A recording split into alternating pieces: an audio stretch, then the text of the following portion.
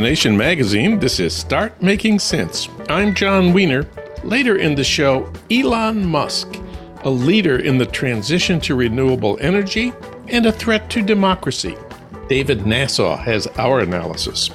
But first, the UAW wins a historic victory in their strike against GM. Harold Meyerson will comment on that and on Israel's war with Hamas. That's coming up in a minute. Last Friday, the UAW announced that GM had agreed that workers in their new EV battery factories will be covered under the union contract. This is a historic development in our transition to electric vehicles. For comment, we turn to Harold Meyerson. He's editor-at-large of The American Prospect. Harold, welcome back. Always good to be here, John.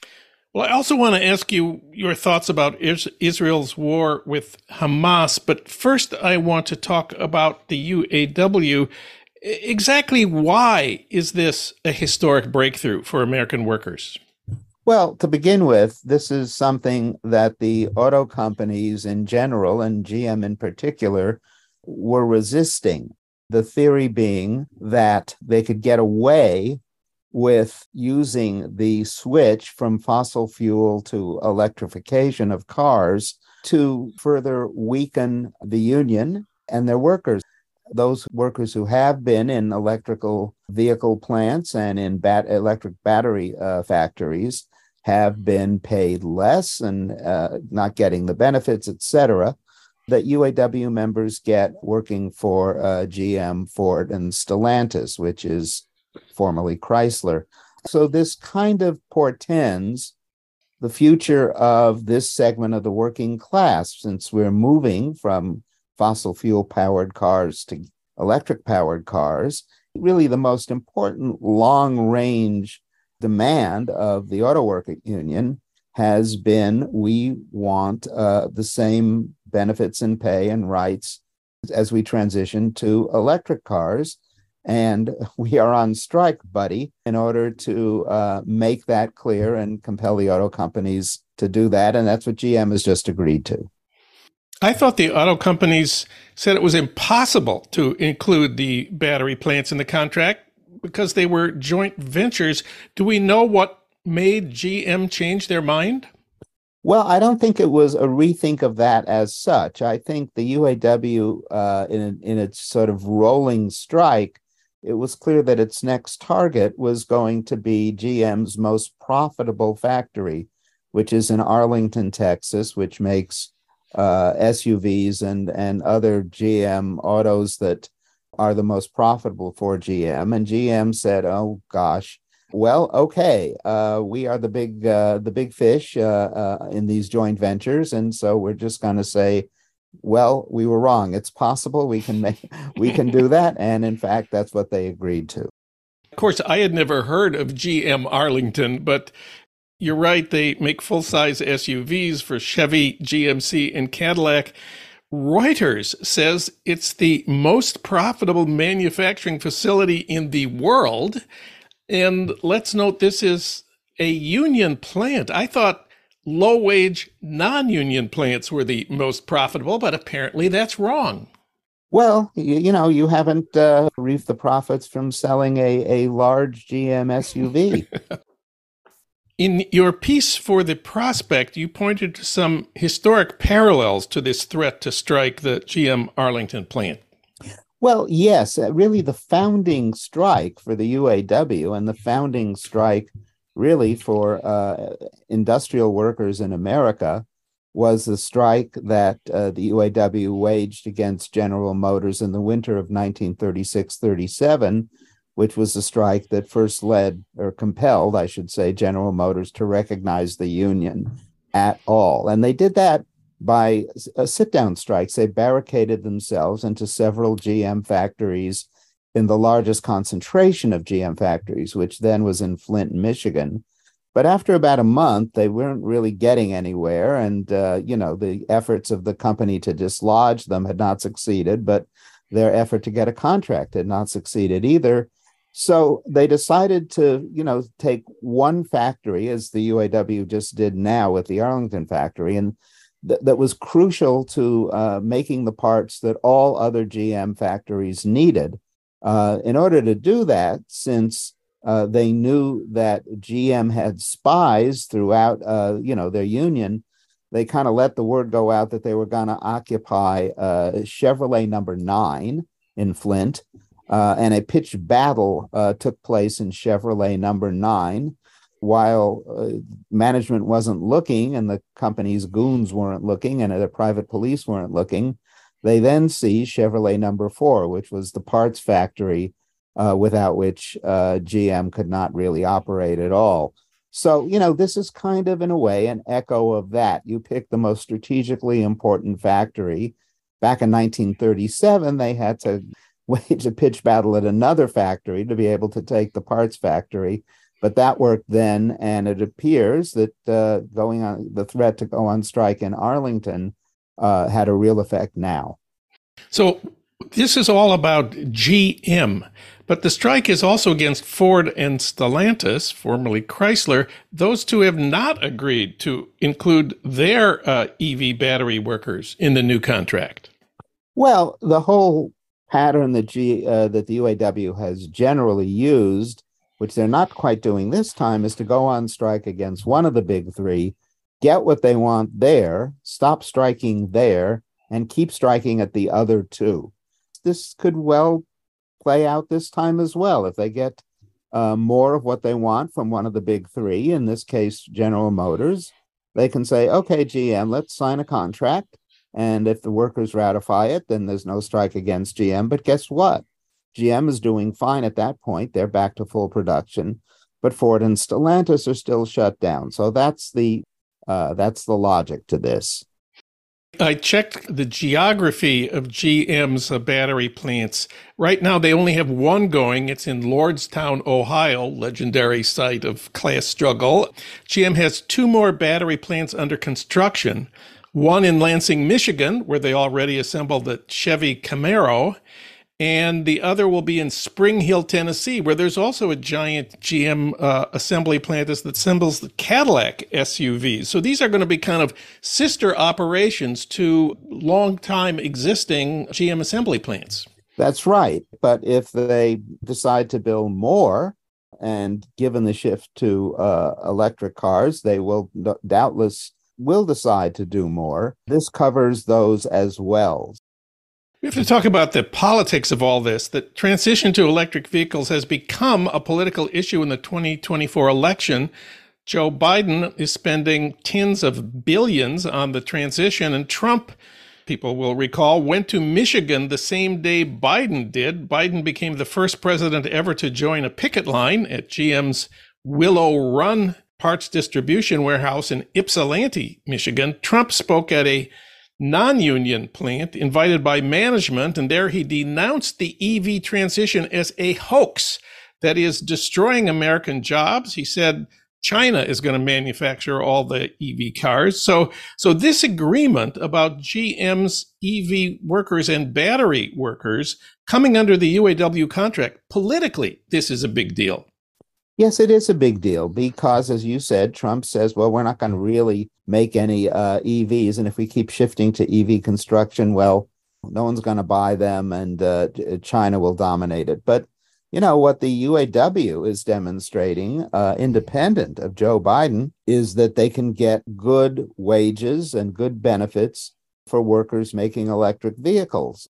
The Trump argument is becoming ignore what you're seeing, because what you're seeing is a rush to construct battery factories and electrical vehicle assembly factories in all parts of the nation, really, including, the Midwest, the South, and the Southwest.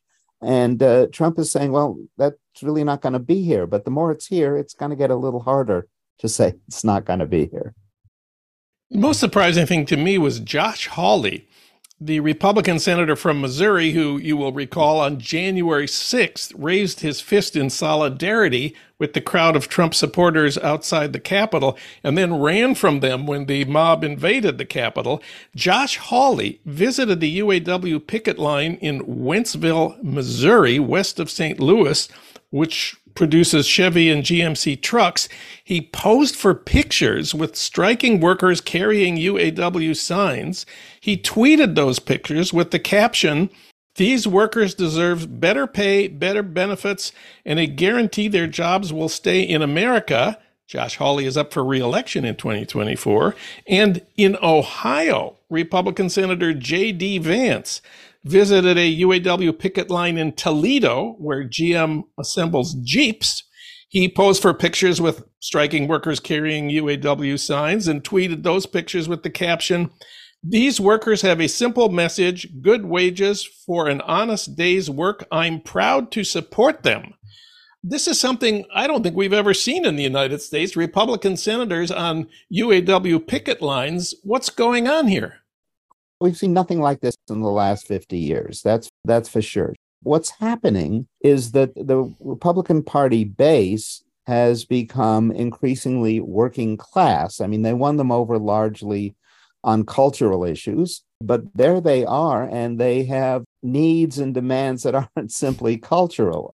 If the Republicans were to banish all of the pronoun reforms, that wouldn't materially benefit working class Republicans. And so in areas where there is still a union presence and a UAW presence, which is not the South, which is not the Mountain West, but is states like Ohio and Missouri, you're beginning to get Republicans who have affiliated themselves with the working class that comes over on cultural issues and racial issues, now on economic issues as well. Hawley and Vance are both smart guys. Hawley is up in 24, Vance later on, but they kind of get that they need those votes, particularly in as much as they've lost the votes that are historically Republican among disproportionately college-educated voters. And so I don't know that this portends a future for the Republican Party generally, but for the Republican Party in areas where there's still a union presence, it may well. We have to talk about Tesla. The biggest EV car maker in the United States, of course, is Tesla. Elon Musk, the owner of Tesla, you may have heard, is passionately anti-union. The Tesla plant is in Fremont, California, in the East Bay. This has been, union country for decades. And I think Sean Fain and the UAW know about Tesla. I think they've heard of it. And I think one effect of being able to cover workers at battery factories and at EV factories is that they then can go to Fremont. They then can go to Elon Musk's employees and say, hey, you guys can get a better deal because we already have a better deal for our members who are making the same kind of electric cars that you guys are making. And that's the roll the union on aspect of the focus that the UAW has and has to have on electric vehicles. And of course, Elon Musk also knows about the UAW. He said recently, quote, "Tesla factories have a great vibe. We encourage playing music and having some fun," close quote.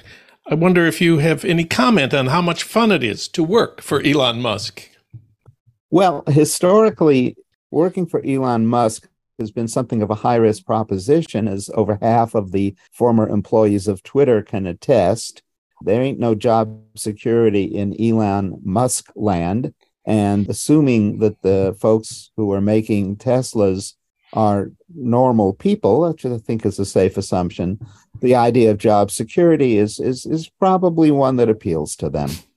Before we let you go, I wonder what your thoughts are about Israel's war with Hamas. I should say we are taping this interview on Monday afternoon. Yeah, well, since each day the news just gets grimmer and worse, I'm glad at least you said we're doing this on Monday. No, I mean, it's a kind of an apocalyptic state of affairs right now. I will say this. There is one thing that I think oddly enough unites Israel, the Palestinian Authority, and Hamas, which is none of them are all that keen on having Palestinians vote. Obviously, Israel just doesn't really recognize the Palestinians in either the West Bank or the Gaza Strip. They have really no effective sovereignty. The Palestinian Authority last held an election in 2005, and Hamas isn't really keen on elections at all. And so having won there once, again, like 17 years ago, I'm not entirely sure that the folks in the Gaza Strip, understanding the severity of the reprisal that what the Hamas attacks was sure to produce, would really have said, yeah, okay, go ahead, do this. I view the justice of the Palestinian cause and the political entities who are representing it and what they do to be two really separate entities. Unfortunately, they are. And barbarism is barbarism, and it can come attached to a cause which, that notwithstanding, is a very good and necessary cause. And I'm somewhat surprised that some people on the left think, well, now is the time to make the Palestinian case. I think the Palestinian case has not exactly advanced, quite the contrary to most people, at least most people in the West, who are totally supportive of Palestinian autonomy. Still, there's an inherent just revulsion at what we've seen in the last several days. Harold Meyerson, you can read him at The American Prospect. Harold, thanks for talking with us today. Always good to be here, John.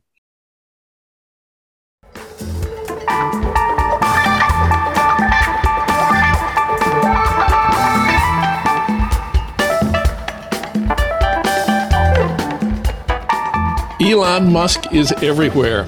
A Google search for him produces 369 million results.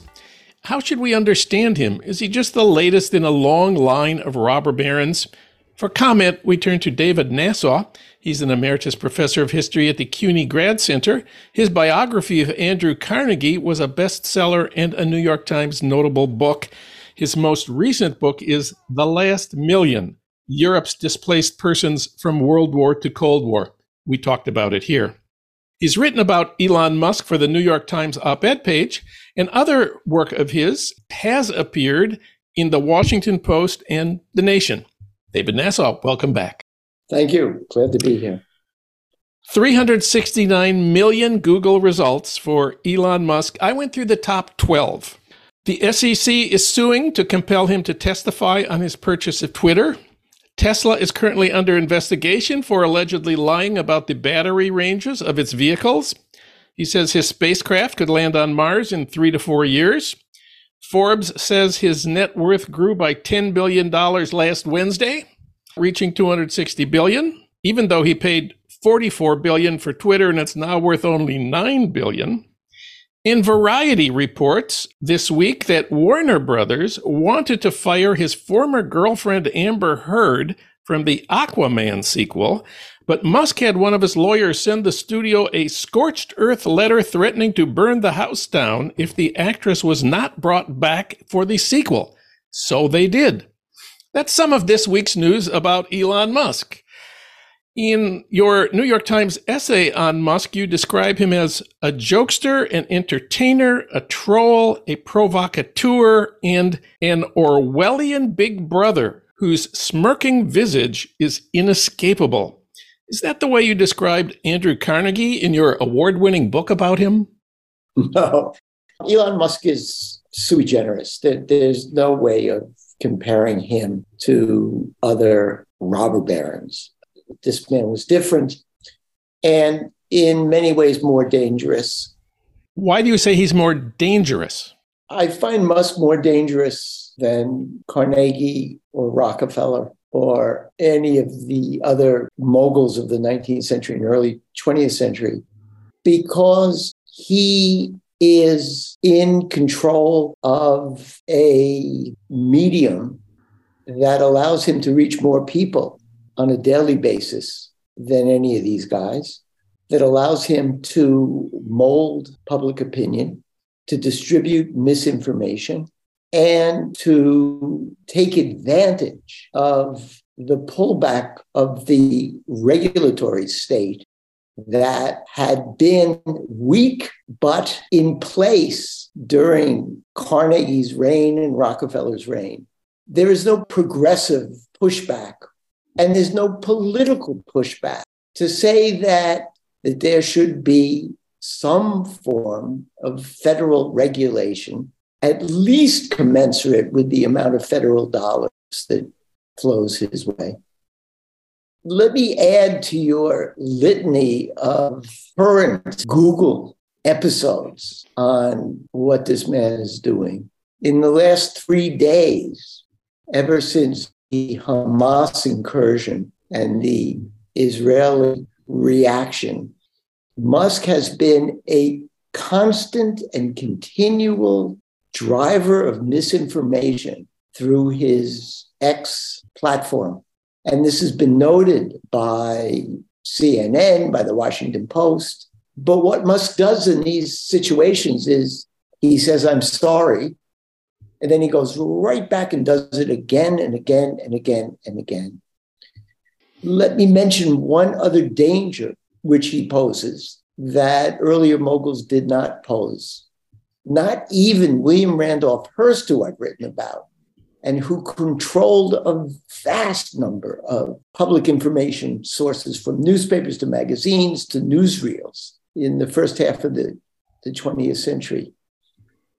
What Musk has done to elevate his importance and the importance of non-regulated sites which regularly offer misinformation and disinformation is he has spent years now going after those sources of information, from network television news to the New York Times, the Washington Post, the Wall Street Journal, the Guardian, and told his millions of followers, don't believe anything you hear, anything you read. Trust me.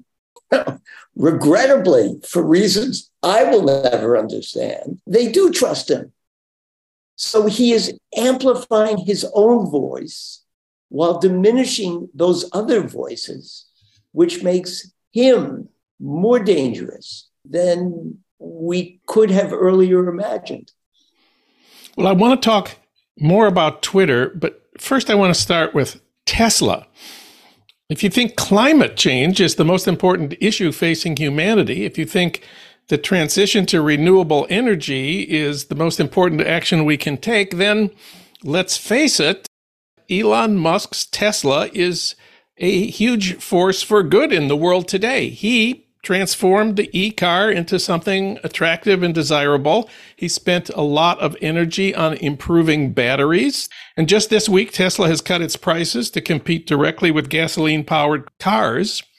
So Musk, by creating and producing Teslas, is doing great good for the future of the world. Or is that giving him too much credit? That's giving him too much credit. I think the analogy here is Amazon. Amazon in the beginning, Jeff Bezos in the beginning, we saluted him because he made the buying of books easier and cheaper for all of us. But at the same time, what he managed to do was to make it more difficult for other online booksellers and for bookstores to continue to thrive. What Musk is doing is he's not simply lowering the price of his electric cars to compete with gas-driven cars. He's doing it because he wants a monopoly over electric vehicles. He is a proponent of Tesla. He is not a proponent of electric vehicles in general. Because again, like Bezos and Amazon, he's selling these cars at an enormous loss. And unionized manufacturers cannot meet the prices he set. He wants to drive them out of business, as Bezos did the bookstores. And as Bezos then did any number of other sellers of consumer goods. And I want to talk also about Musk and Donald Trump.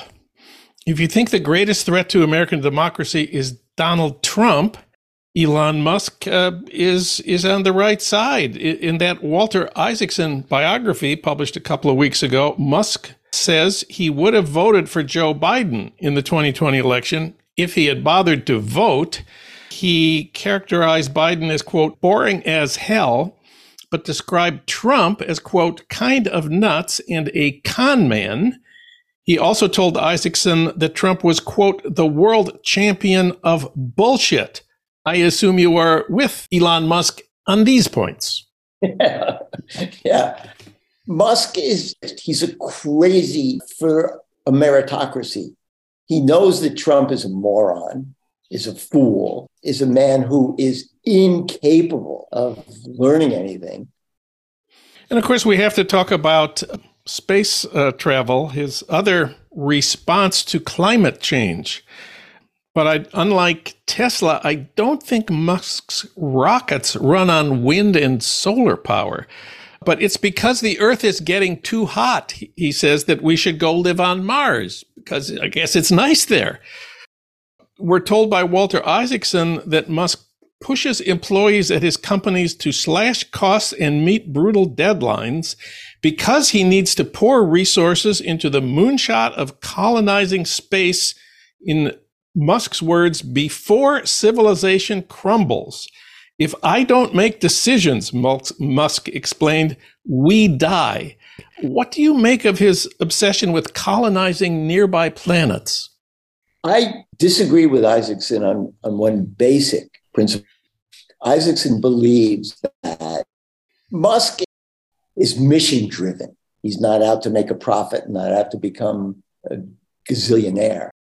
And, he wants to save the planet by diminishing the use of fossil fuels.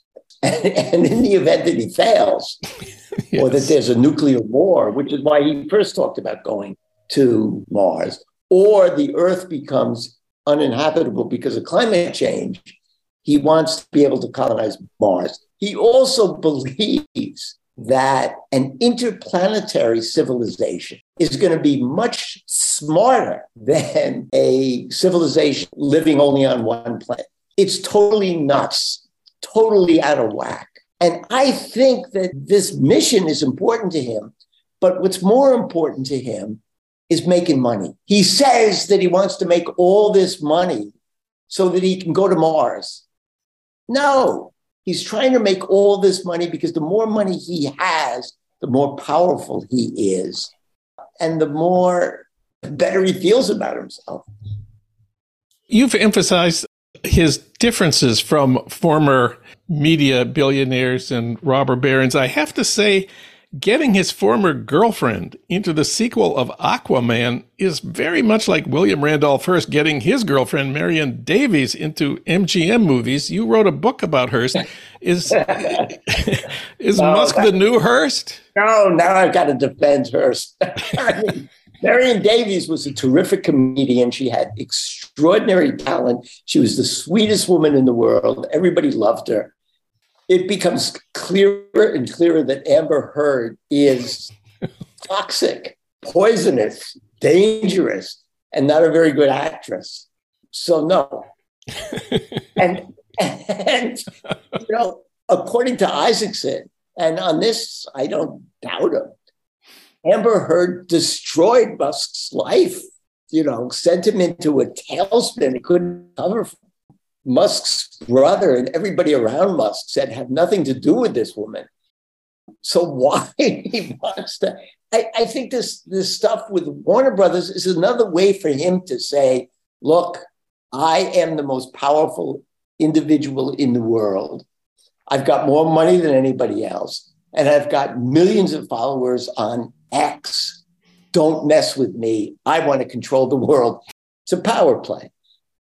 In the end here, Elon Musk seems to be weird and unique, but you say it's a mistake to see him that way. You say Musk is now the face of 21st century capitalism. Why is that?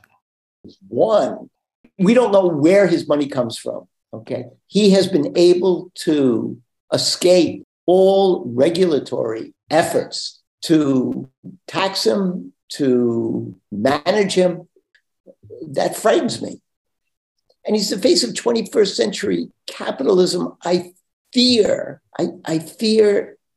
because he is reconverting the capitalist owner into this authoritarian who can do whatever the hell he wants. And why? Because he says he's a genius. His rationale for ruling his part of the world is that he was born not with a throne, but with genius. In addition, he's the face of 21st century capitalism because he thrives on publicity, on images.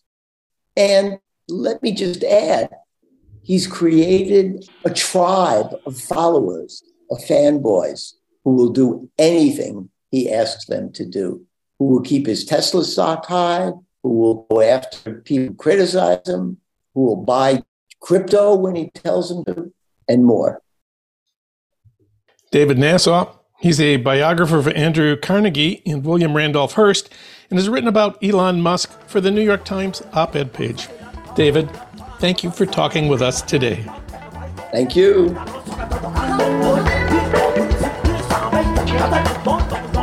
Start Making Sense, a podcast from The Nation magazine, is co-produced by the LA Review of Books and recorded in Los Angeles at our Blythe Avenue studios. Renee Reynolds is our associate producer. Alan Minsky is our producer. Ludwig Hurtado is our executive producer. D.D. Guttenplan is editor of The Nation. Bhaskar Sunkara is president of The Nation. And Katrina vanden Heuvel is publisher and editorial director of The Nation. Our theme music is from Barcelona Afrobeat, licensed by Creative Commons. You can find out more about Start Making Sense at thenation.com and subscribe to Start Making Sense on Apple Podcasts or wherever you get your podcasts. I'm John Wiener. Thanks for listening.